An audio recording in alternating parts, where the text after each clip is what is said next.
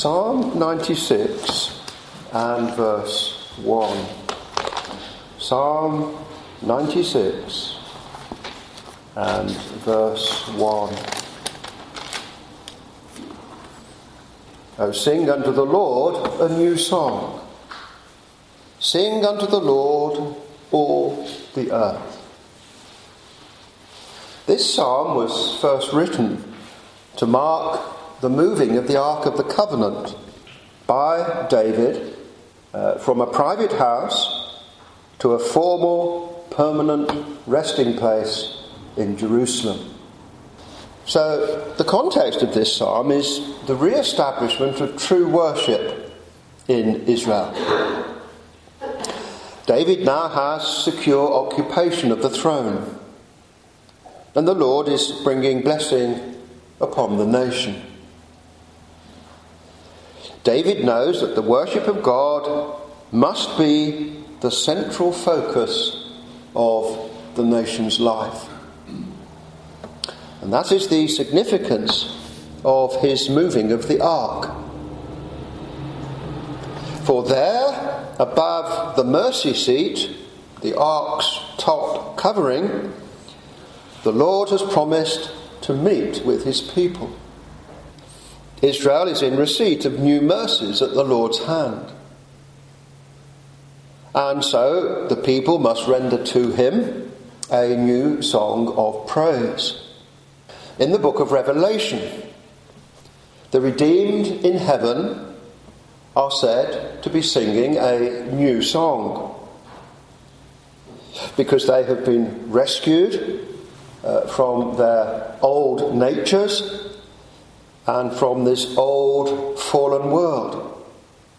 The Lord Jesus Christ has for them made all things new.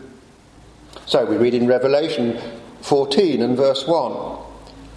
I looked, and lo, a lamb stood on Mount Zion, and with him 144,000 and 4,000, having his Father's name written on their foreheads. And they sang as it were a new song before the throne. And no man could learn that song but the 144,000 and 4,000 which were redeemed from the earth. The 144,000, a multiple of 7. This denotes perfection. This is the complete number of the redeemed, a symbolic number denoting the company of the redeemed.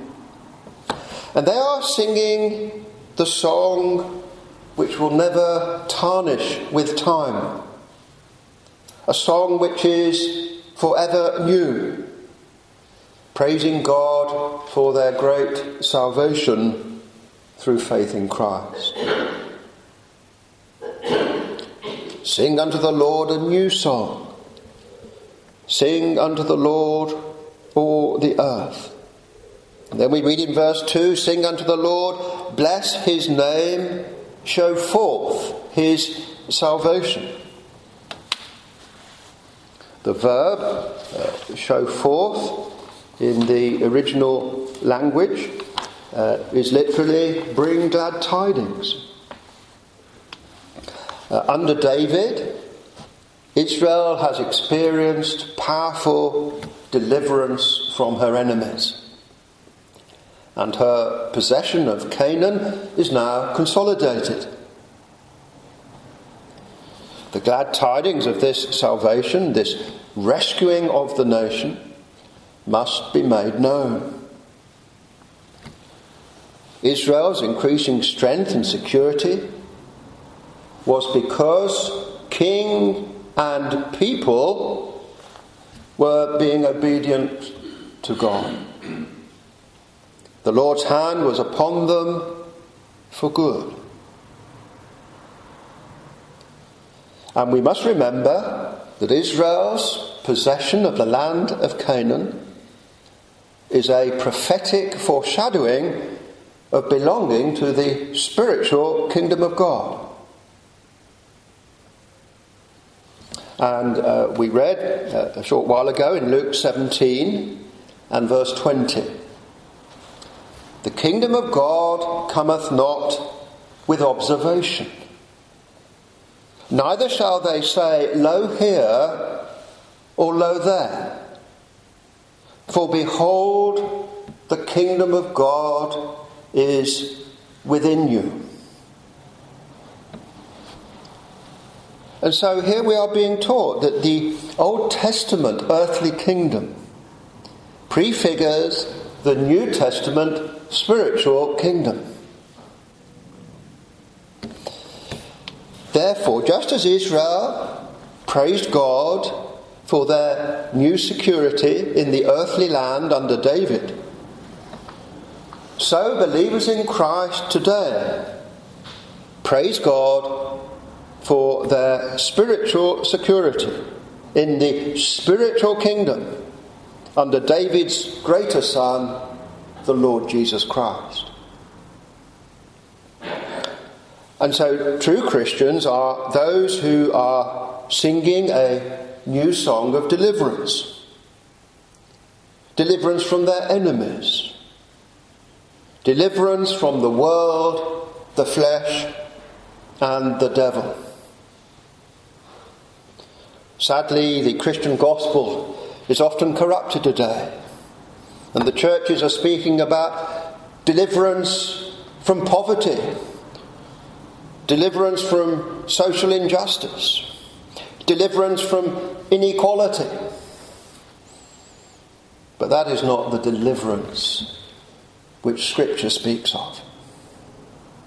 The sinner needs delivering from his slavery to sin. So as the New Testament believer sings this psalm here, he is praising God for his deliverance from the power of Satan. Because before conversion, each unbeliever is in allegiance with the prince of this world. And so the new song is praising God for being rescued from Satan's grasp. And we are further told in the second part of this verse 2, show forth his salvation from day to day. There is never a wrong time to praise God for having saved us. And his mercies to the believer are ongoing, so that we always have new reasons for which to praise God. Lamentations 3 verse 22. It is of the Lord's mercies that we are not consumed, because his compassions fail not. They are new every morning. Great is thy faithfulness. And so, for the Christian, each new day is cause to render a new song of thanksgiving to our God. Whilst it is specifically Israel which is praising God here, we also see, in fact, that the whole earth is under an obligation to praise him. We see this in the first verse, sing unto the Lord all the earth. Now it's interesting, David is setting forth praise to God for a national deliverance, yet he also at the same time says that the whole earth should be praising God. And this is because all men are God's creatures and answerable to him. Every individual throughout the whole earth is answerable to the one true Trinitarian God. And so we read in the third verse here, declare his glory among the heathen, his wonders among all people. And here we see that the faith of Old Testament Israel was never meant to remain confined to one nation. Israel's God always has been the God of the whole earth. The Gentile nations were in a culpable darkness for not trusting in the one true God.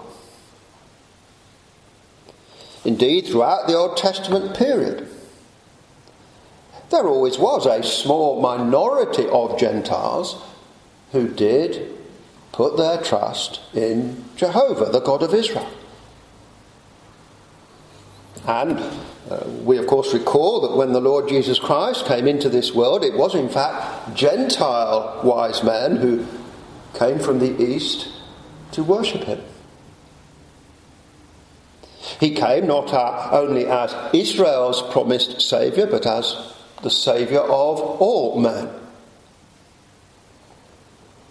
John 10 verse 16. Other sheep I have which are not of this fold. Them also I must bring, and they shall hear my voice, and there shall be one fold and one shepherd. So here the Lord testifies that his coming is to bring the Gentiles into his fold as well. And this one fold is God's true Israel, the true church, not any man-made organisation, but the true gathering of those regenerated by God's Holy Spirit. And so we see that the kingdom of God, the messianic kingdom of God, has this universal nature. This is not to say, of course, that nationhood should be abolished. God's decree at the time of the Tower of Babel that men should form into separate nations has never been rescinded. But the kingdom of God, the gathering of the redeemed, is a universal gathering of men out of every nation. This is demonstrated by the events on the day of Pentecost, recorded in Acts chapter 2, when the apostles began to speak in many different languages to the gathered pilgrims from many nations. And so we read there in Acts 2 and verse 8, how hear we every man in our own tongue wherein we were born, Parthians and Medes and Elamites, and the dwellers in Mesopotamia, and in Judea and Cappadocia, in Pontus and Asia, Phrygia and Pamphylia, in Egypt, and in the parts of Libya about Cyrene, and strangers of Rome, Jews and proselytes, Cretes and Arabians. We do hear them speak in our tongues the wonderful works of God. And then Peter, in order to explain this phenomenon, he lifted up his voice and said, "This is that which was spoken by the prophet Joel, and it shall come to pass in the last days, saith God, I will pour out of my spirit upon all flesh." Which means men of every nation, not just Israel. And so this pouring out of the Holy Spirit and the subsequent speaking in various tongues indicates that the Christian gospel is indeed for all nations and not just for Israel. And of course this reveals to us the utterly satanic nature of the multi-faith movement today. And we have to be on our guard, because many are trying to claim that Jews and Muslims and Christians are all children of Abraham and all worship the same God. And nothing could be further from the truth. Because only those who believe in God's Son worship the Father. And so we see the universal nature of the kingdom of God. Declare his glory among the heathen, his wonders among all people. Our English word heathen is related to the word ethnic, meaning the peoples, the nations of the world. And so men of all nations and of all faiths are under obligation to submit to the Trinitarian God and to the Lord Jesus Christ, who died for the sins of man. So the church must tell the whole world about God's glory, his unassailable power in governing the earth, and about how mortal man is mere clay in the hands of the one true God. And so, as we endeavour to preach the gospel to those around us today, we have the authority to do so because every human being is under an obligation to render praise to the one true Trinitarian God. All are breathing at God's behest. All are living in God's creation. Indeed, the very creation itself renders all without any excuse for their failure to believe in the Trinitarian God. God is eternal. Man is mortal. And man needs to be confronted with his worm-like status before the glory of the holy, omnipotent God.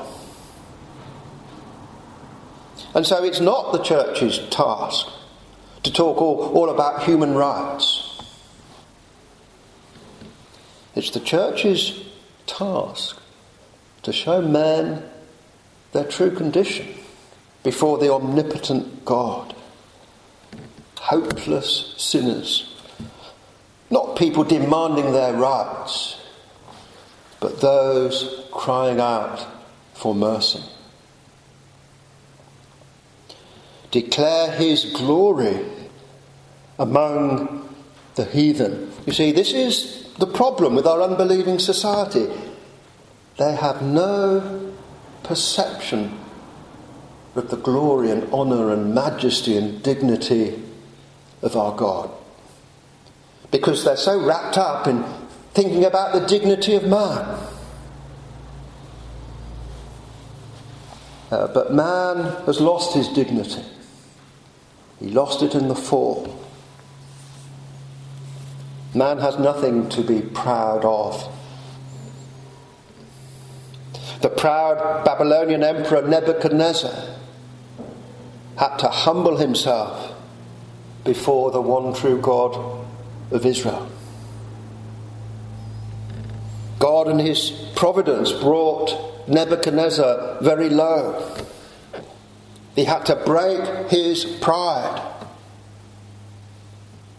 And when Nebuchadnezzar's pride was broken, he then did exactly what the psalm says here.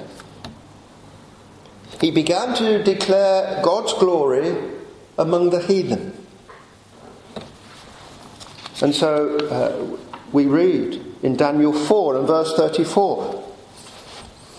Nebuchadnezzar declares, I blessed the Most High, and I praised and honoured him that liveth forever. This is a Gentile emperor. Him whose dominion is an everlasting dominion, and his kingdom from generation to generation.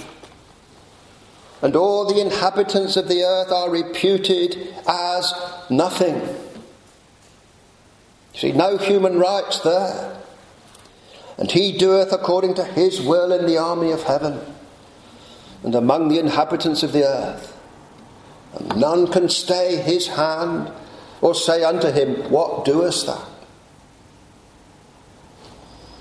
And so we today must proclaim the omnipotence of God. He controls this earth. He controls the climate. Millions of people believe that man controls the climate. And when a natural disaster occurs, we have to have the courage to say to an unbelieving world, this is the finger of God.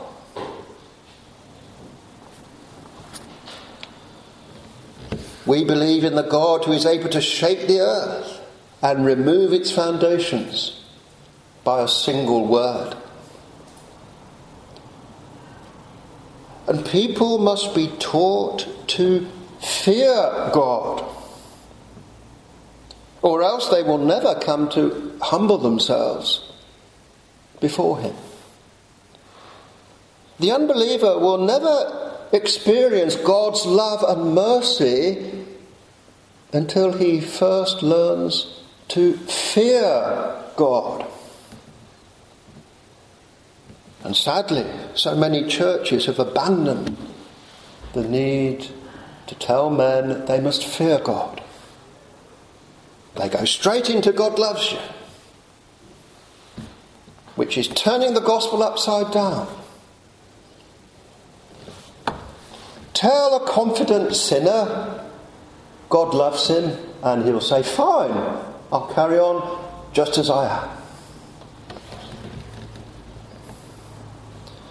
We must tell those around us that they are in danger and that they must fear the God who is angry with their sin. And our society needs to regain an apprehension of the glory and majesty of God. Listen to what Paul says in Romans 11 and verse 33. Oh, the depth of the riches, both of the wisdom and knowledge of God. How unsearchable are his judgments, and his ways past finding out. For who hath known the mind of the Lord? Or who hath been his counsellor? You see, man should submit before the infinitely superior wisdom of God.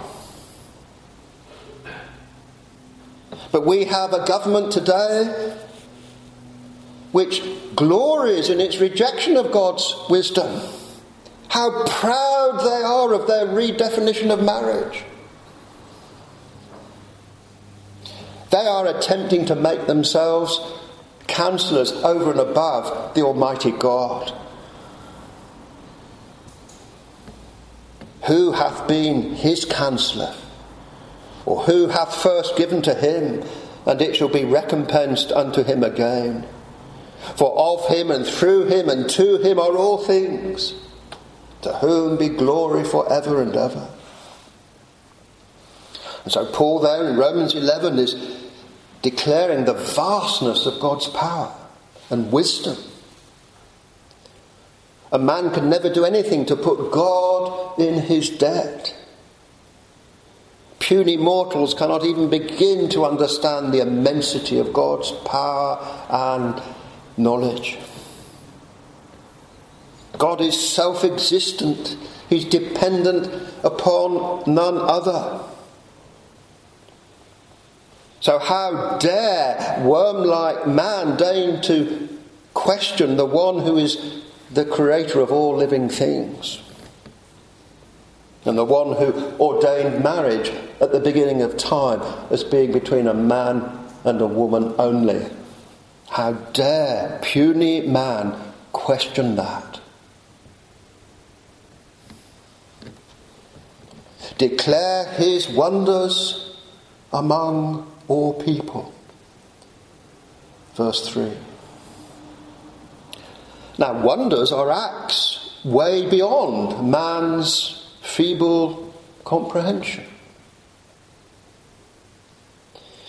You see, man in all his pride thinks that because he cannot understand how the earth could possibly have been created from nothing in 6 24-hour days, then the Bible must be wrong. But the problem lies with man's incapacity of understanding regarding God's nature, not with any scientific deficiency in the scriptural account of creation. So we have to declare his wonders among all people, and that means also saying that he created the world in 6 24-hour days, around 6,000 years ago. Darwinian evolution is not observational science. Evolution from a genetically simple creature into a totally different and more complex creature is nowhere currently observed by any means of scientific testing. The evolutionists do not have science on their side. Yet this God-rejecting philosophy is clung to so rigidly by our society because it cannot face up to the consequences of the alternative. If God is the creator, then men must submit to him and repent of their sins. Molecules to man evolution requires the input of new genetic information by the process of mutation and natural selection. Mutations, however, are random, and they only corrupt the genome. They do not add new information, such as would be necessary, for example, for a reptile to evolve into a bird. And so we as Christians must boldly proclaim the wonders of God's creation to men. Let us not be ashamed of it. Science is on our side. It's God's word. And we should also proclaim the wonders of his ongoing control of creation. We have had serious flooding in recent years. Who knows? We might have a serious drought this summer. There might be an earthquake in a major city next week. What will we do as Christians when these things happen? We should be saying to the society around us, this is the hand of the Lord. All convulsions in nature happen at God's instigation. Verse 4, for the Lord is great and greatly to be praised. He is to be feared above all gods. Now, in Old Testament times, the Gentile nations had their own gods. There were numerous regional gods. But this was really the worship of demons, because Satan is behind all false religion. Now, we live in a society where the powers that be are trying to stop us saying that other religions are false. The gods of the Gentile nations did not really exist. And the images constructed to represent them were made by mere men. The evil spirits behind such worship, however, really do exist. And so whilst the Gentiles had their local deities, not true gods at all, the God of Israel is the one true God of the whole universe. That is what David is saying here. The Gentiles, blinded by Satan, worshipped the sun, moon and stars. All those primitive peoples. Yet you will still find astrological charts in national newspapers today. Nothing has changed. And so we need to declare to men that there's only one true God, the one who created all the heavenly spheres. These are mere physical objects, bound to time, that they lack any eternal nature.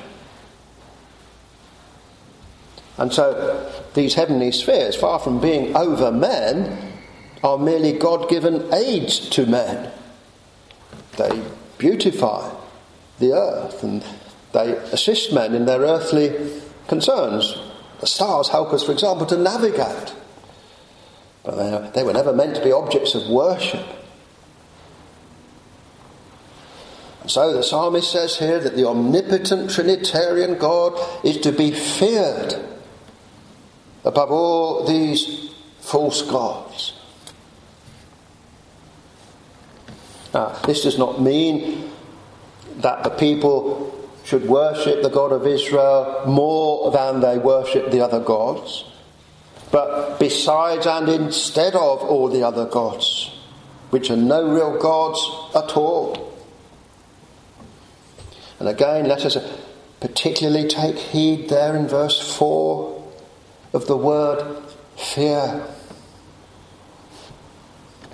Whilst the believer in Christ has no fear of condemnation and rejoices in God's mercy towards him, he never stops reverencing God as the one who is infinitely greater than he, and to whom all obedience must be rendered. The true Christian never stops fearing God. If someone who professes to be a Christian is not afraid of falling into sin and the consequences, then we really have to question where they stand. Proverbs 23, verse 17. Let not thine heart envy sinners, but be thou in the fear of the Lord all the day long. And dare we say that much of the contemporary church has lost this emphasis. Be thou in the fear of the Lord all the day long. Oh, well, that's bad marketing. No one will become a Christian if you talk to them like that. Well, we must be true to God's word. We must encourage the unbeliever to fear God. Verse 5, for all the gods of the nations are idols, but the Lord made the heavens. Notice that to challenge false religion, David uses the fact of creation here, of God's creating power. The false gods which dare to impinge upon the greatness of the Creator God must be denounced. And so we have to denounce false religion as Christians.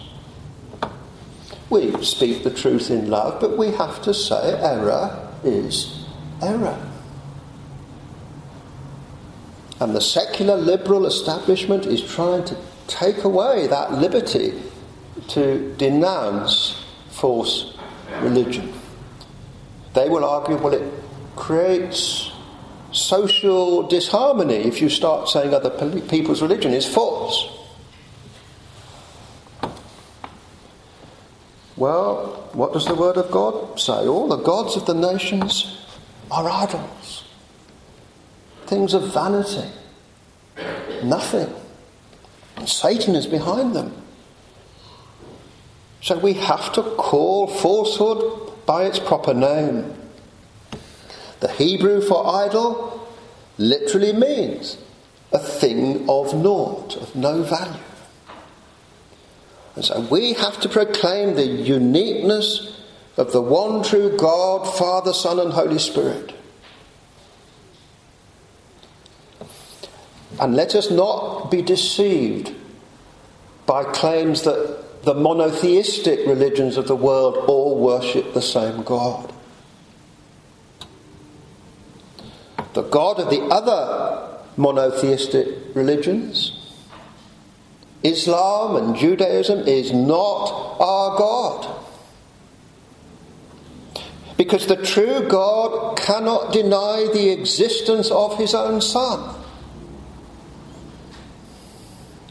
Refusal to worship God the Son is refusal to worship God the Father. Because the Father and Son are one.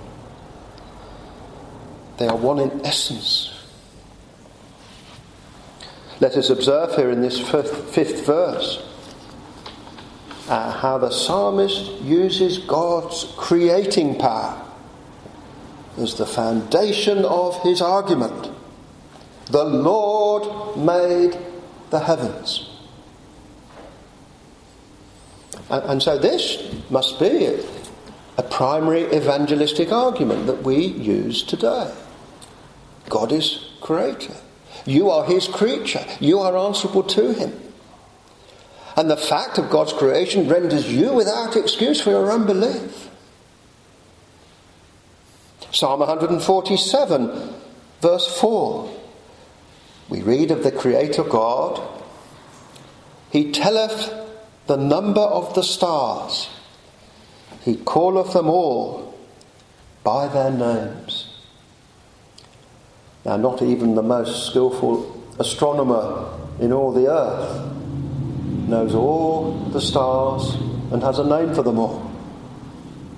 But our God does. Great is our Lord and of great power. His understanding is infinite.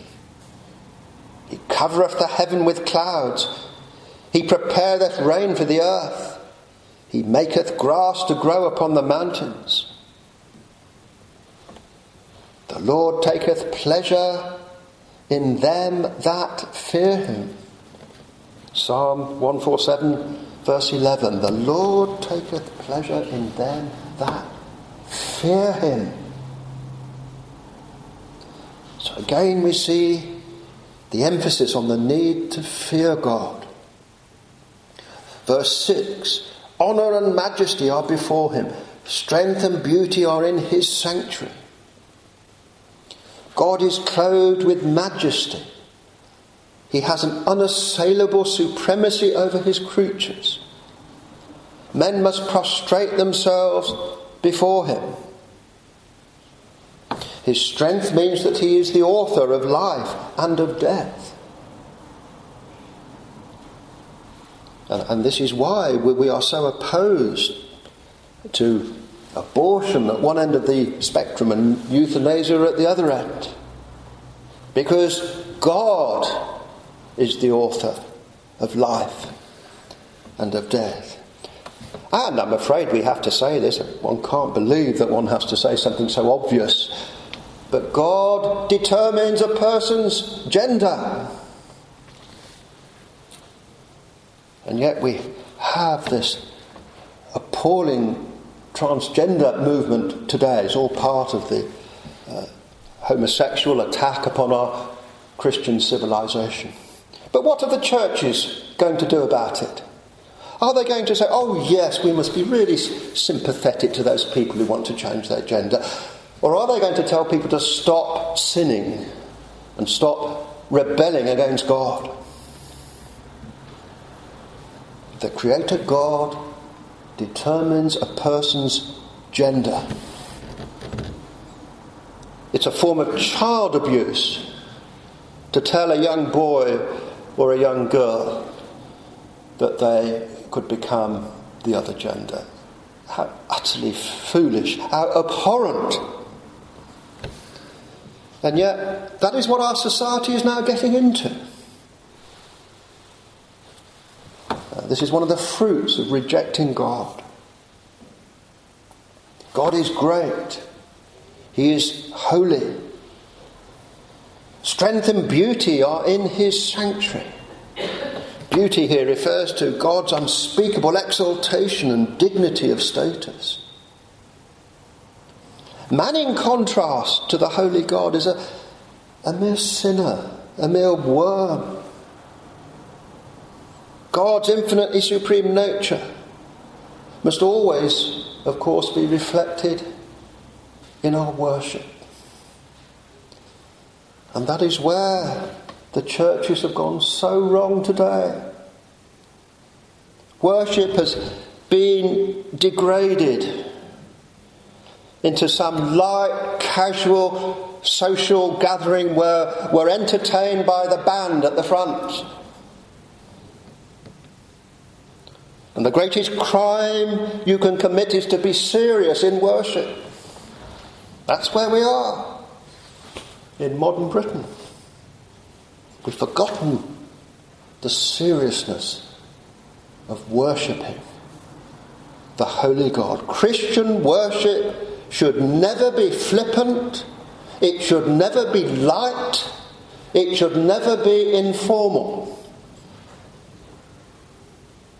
Our task is not to market the Christian message, to make it acceptable to an unbelieving mind. Our task is to teach men to learn to fear God. This psalm is telling us the obligation upon all to submit to the holy God, the one true Trinitarian God, the creator and governor of this earth. All the other gods are nothing. All the other religions are false. And so we must declare to men today, submit to Christ the King, and then you too will be able to sing the new song of salvation and everlasting life. Amen.